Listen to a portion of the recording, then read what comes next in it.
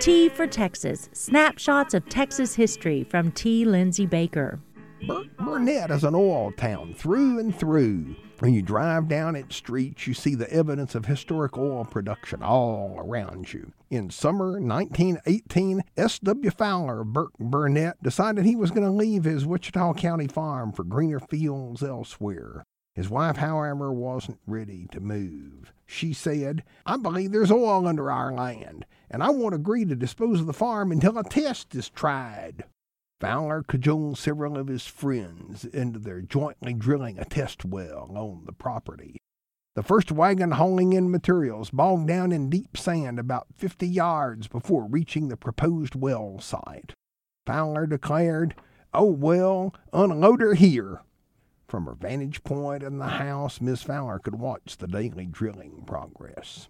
Down the well went. Everyone was convinced it would be a dry hole. Their minds changed, however, on the morning of July 26, 1918.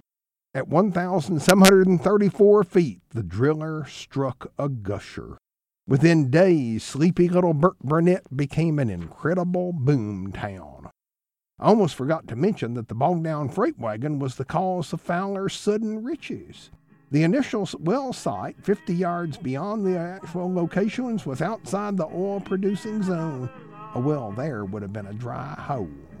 T for Texas with T. Lindsay Baker is produced by KTRL Radio at Tarleton State University in Stephenville, Texas. More information at tfortexas.org.